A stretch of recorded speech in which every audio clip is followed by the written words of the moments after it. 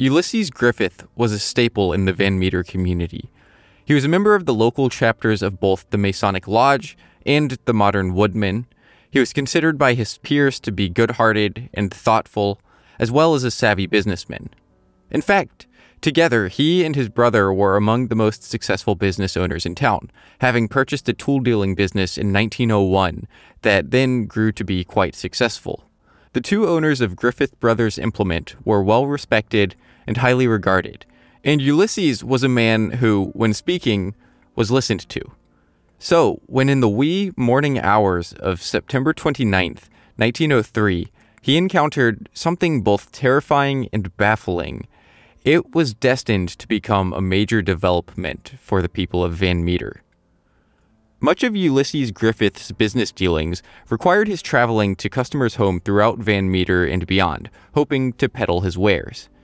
And on the day in question, business had taken Ulysses quite a ways away from Van Meter, resulting in a very late, or early, depending on how you want to look at it, return to town, at around 1 o'clock in the morning.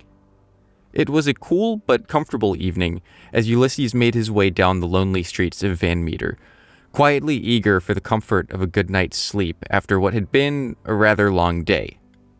As he approached his home, taking the same route as he had so many other times in the early morning hours, he saw something that he had never seen before.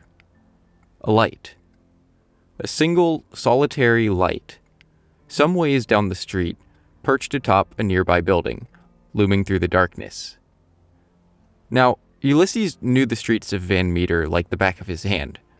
This light was out of place. It shouldn't have been there. His first thought was that it might be burglars sneaking into the Mather and Gregg building under the cover of darkness. So he pressed on with caution, intending to put a stop to the would-be robbery. But before he could confront them, his initial theory was disproved. As Ulysses drew closer to the mysterious light, it swiftly glided over the street and reappeared on the roof of another building. Ulysses parked his car, staring up at the light as it loomed down at him, taunting him. For a handful of moments, neither party moved. Ulysses watched the light in disbelief, unable to fathom what could possibly be causing this strange anomaly. And then, the light once again leapt into the air, this time zooming through the darkness away from town, and it disappeared into the night. After taking a moment to gather himself, the perplexed tool salesman finally made his way home for an uneasy night of sleep.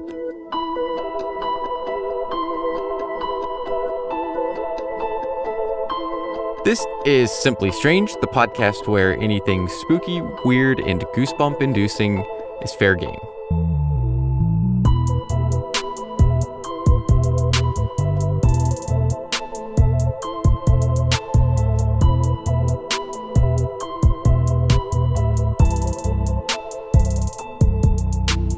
Hello there, everyone. Happy Halloween.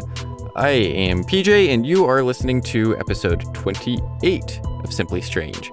Thank you, as always, for stopping by. This is a little bit of a special one, I guess. We here at Simply Strange LLC like to think that the show has a little bit of a connection with Halloween, more so than any other holiday, anyway.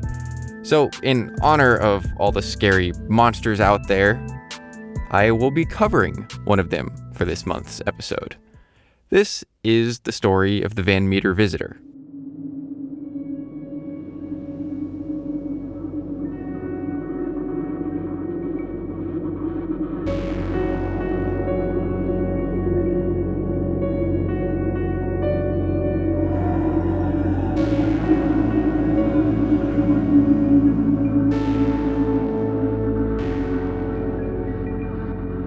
Just a handful of miles west of Des Moines, Iowa, lies a tiny town of about 1,000 people, called Van Meter. In 1845, a pair of pioneer brothers made their way to a fertile spot along the banks of the Raccoon River, and, excited by the potential shown by the land around them, they built a small cabin.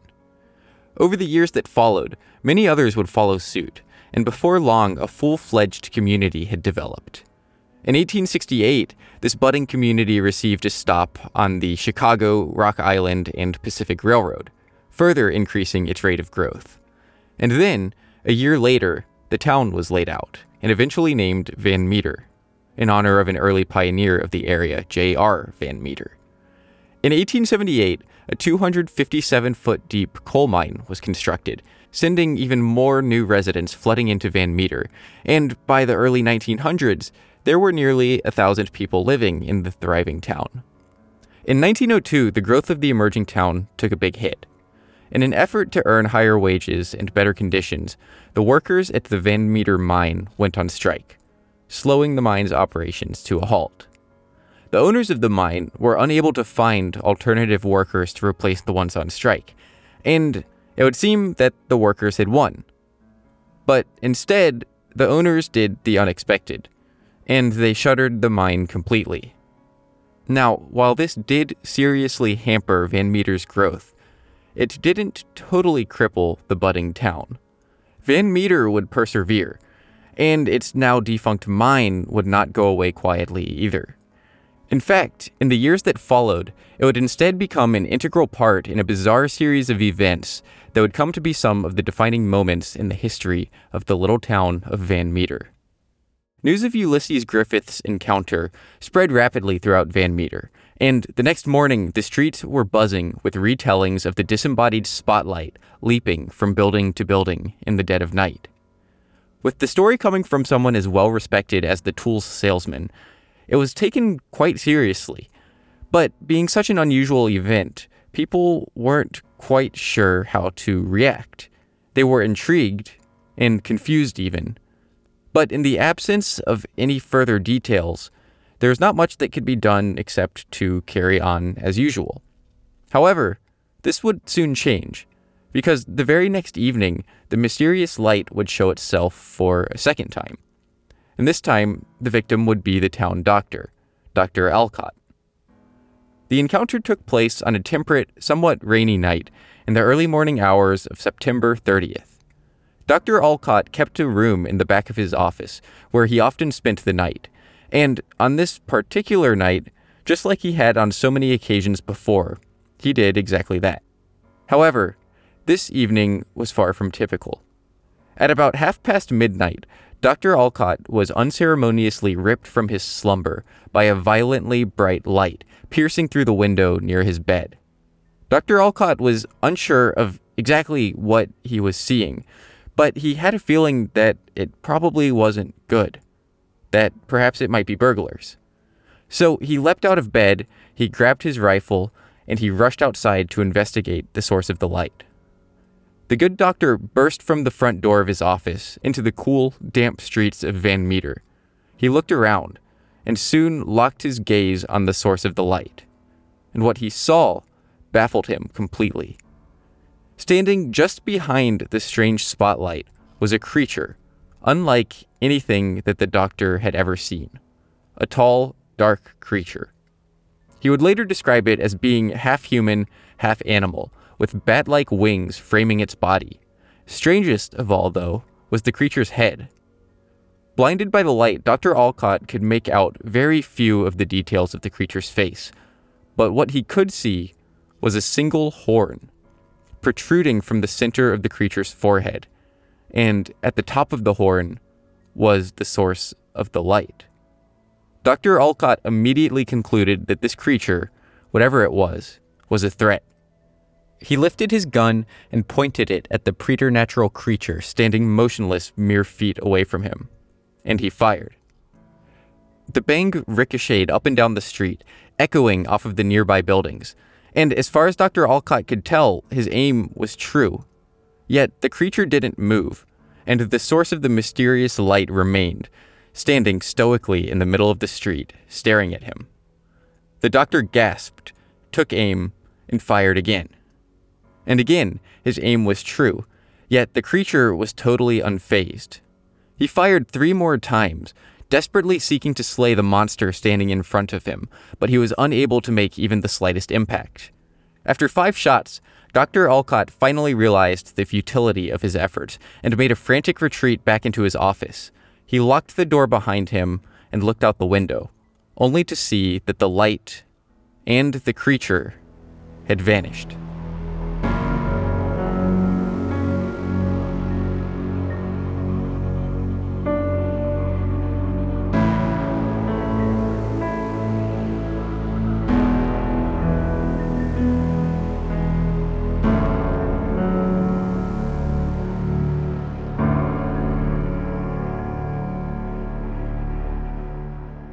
The following morning, word was quick to spread of Dr. Alcott's harrowing evening encounter with the otherworldly beast, and it didn't take long for a connection to be made between the doctor's experience and that of Ulysses Griffiths from the previous night. Around town, fear and uncertainty began to rise. Was Van Meter under attack? What was this mysterious spotlight-bearing creature, and would it strike again? While the answer to the first two questions remained murky, it did not take very long for the answer to the latter to reveal itself. The very next night, early on the morning of October 1st, the Van Meter visitor made yet another appearance. Clarence Dunn, like the two previous witnesses to the creature, was another well-regarded resident of Van Meter. After graduating high school, he spent several years working as a public school teacher while also pursuing a college degree, which he obtained in 1901, allowing him to acquire a job at the Van Meter Bank, where he would eventually become a manager. He was trusted throughout Van Meter as a man of integrity and shrewd intellect.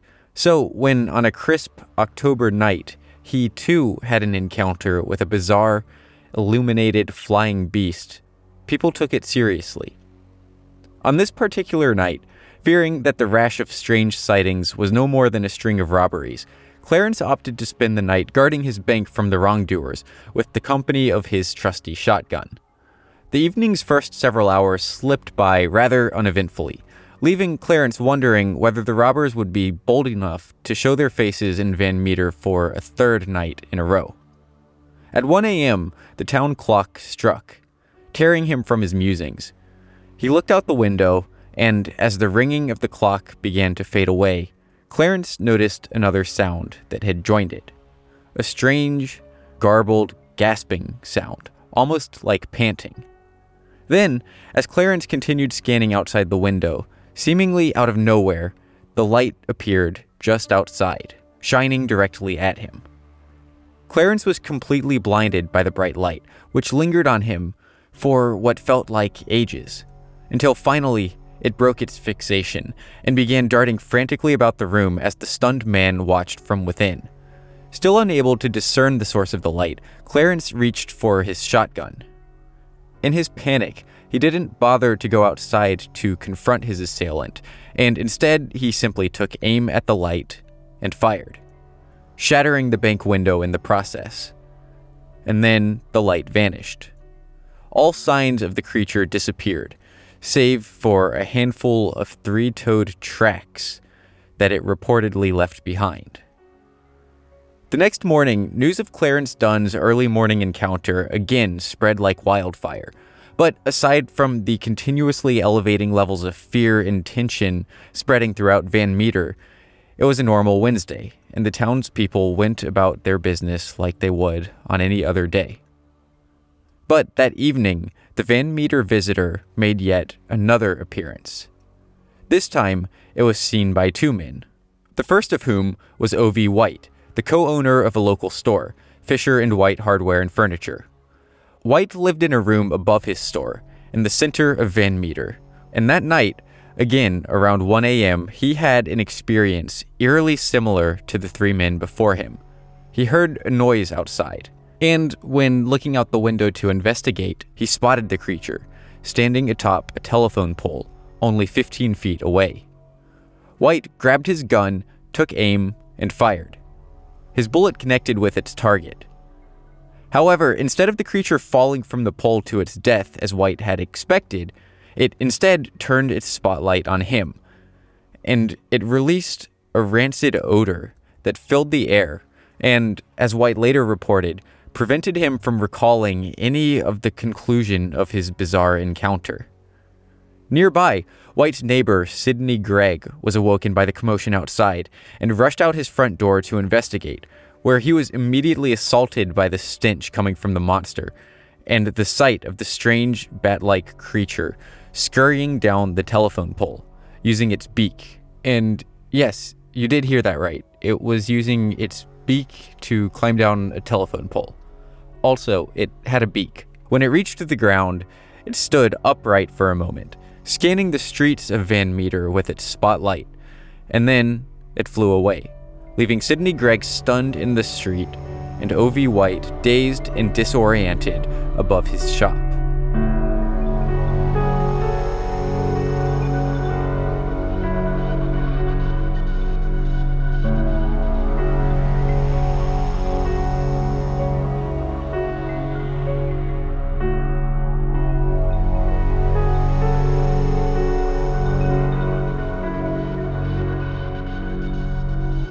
On the same piece of land as the now abandoned Van Meter coal mine, there was also a tile and brick factory, still operational.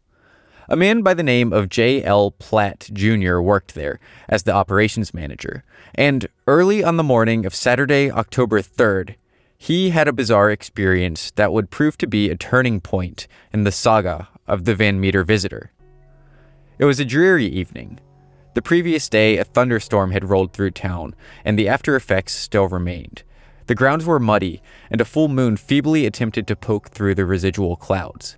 Scattered rain showers continued to soak the town below, and J.L. Platt was on edge.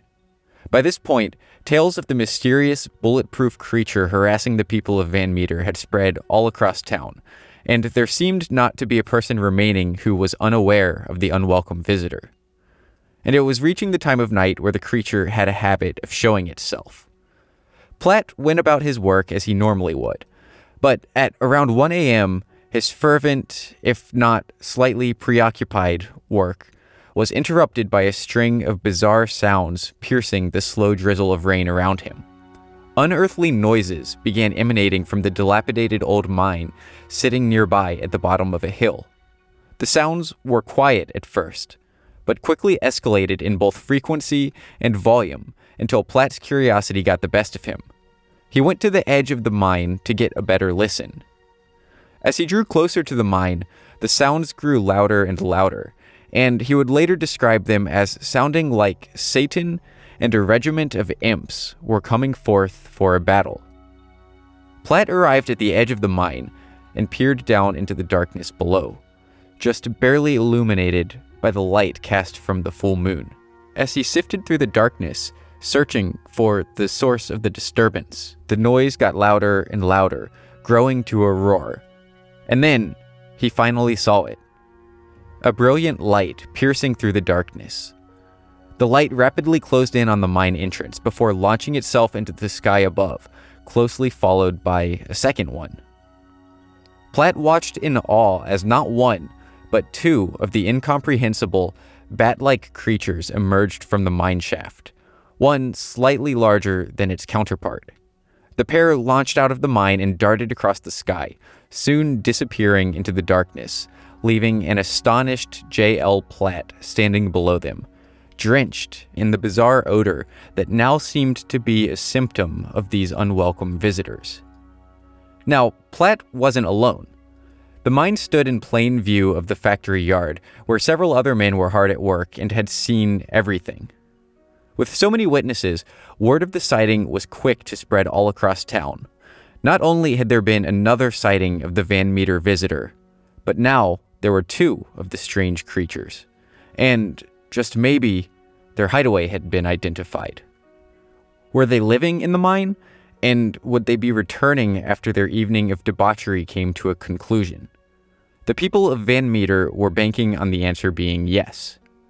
Despite the fact that it was the middle of the night, within the hour, a crowd had gathered to march upon the mine and confront their flying antagonists.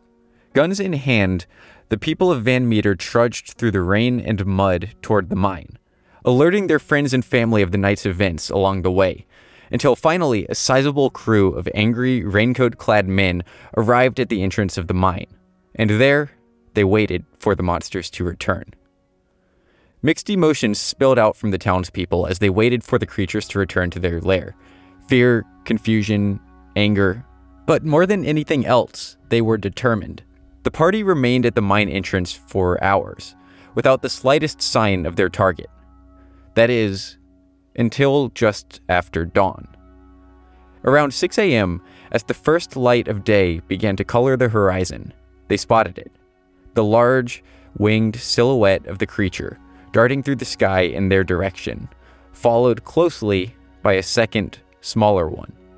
The gathering of monster hunters watched in fascination as the two faraway shapes approached, growing larger until they were in striking distance. The men aimed their weapons at the advancing creatures, and they fired. The air filled with bullets, and surely the entire town would have been awoken from its slumber by the ringing of dozens of simultaneous gunshots, as the monsters were met with what would later be described as a reception that would have sunk the Spanish fleet. However, the creatures seemed completely undisturbed by their attackers. As they flew over the heads of the crowd gathered below, almost as if they were taunting their attackers, they released a horrible, unearthly shriek and drenched the mob yet again in the strange odor that the creatures seemed to emit. Then, the two creatures made their way to the edge of the mine, where they slowly and calmly made their way back down to the depths below. A stunned silence fell over the crowd gathered on the grounds of the tile and brick factory.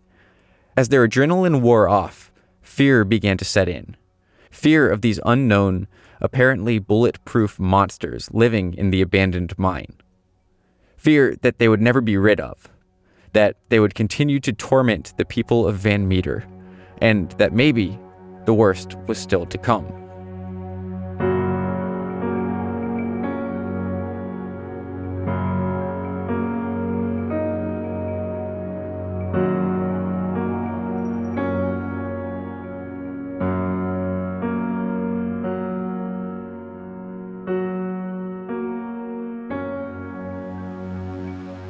In the morning that followed, tensions were still high after the early morning encounter, and a quiet apprehension blanketed Van Meter as its residents went about their day's work. But eventually, the fear and tension would fizzle out. It's unclear what actions the mob may have taken after the encounter at the mine, if perhaps they barricaded the creatures in following their return to their lair.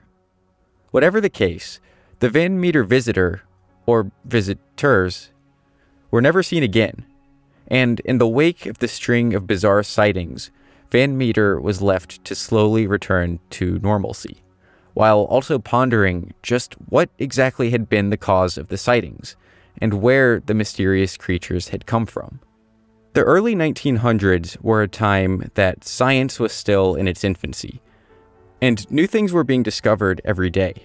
Anything seemed possible, including a new species. In fact, just less than a year earlier, a new species of gorilla had been discovered in Central Africa. If so large an animal could elude discovery as long as the mountain gorilla did, is it not possible that there could be other undiscovered creatures hidden away in the darker spaces? This has become one of the leading explanations for the mysterious Van Meter visitors. However, the one glaring issue with this theory is the fact that since the 1903 incidents in Van Meter, the large, spotlight-bearing, bat-human hybrid creatures have never been seen again. Or perhaps the answer is even more simple than that.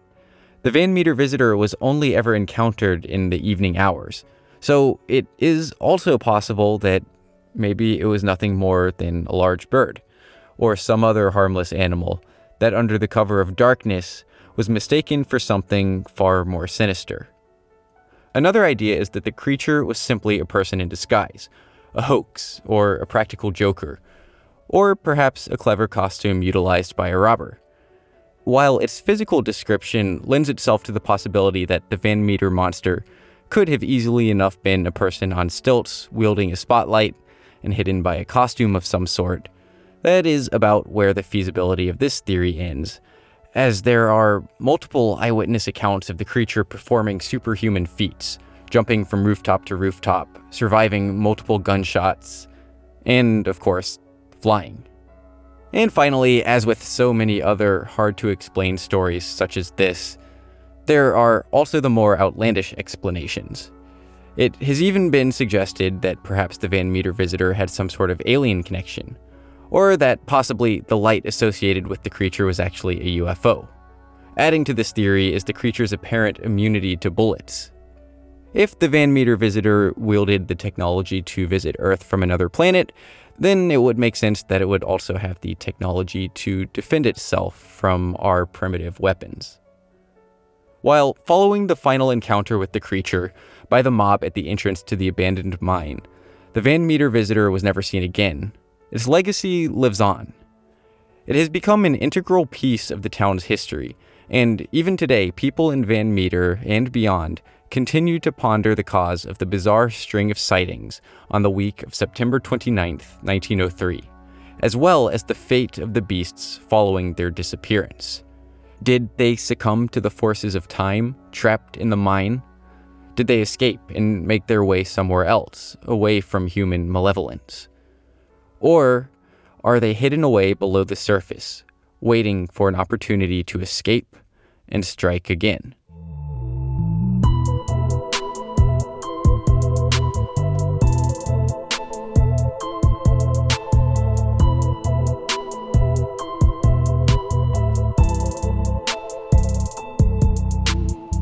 Righto, that is a wrap for this week's episode of Simply Strange. Thank you everyone for listening. I hope you all enjoyed.